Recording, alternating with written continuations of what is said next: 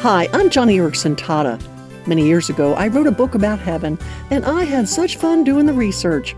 I'd dig deep into the Bible to study verses about the new heavens, the new earth, and before long, there I'd be pushing myself away from my computer and looking out the window praying for the soon return of my Savior. Philippians chapter 3, verse 20 says, "Our citizenship is in heaven, and we eagerly await a Savior from there, the Lord Jesus Christ." I love that adverb, eagerly.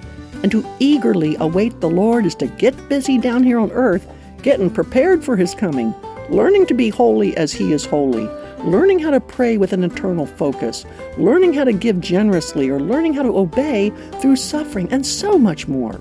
So, friend, start, and I love this word, eagerly awaiting the Savior's coming. It is the best way to get prepared for heavenly glories above.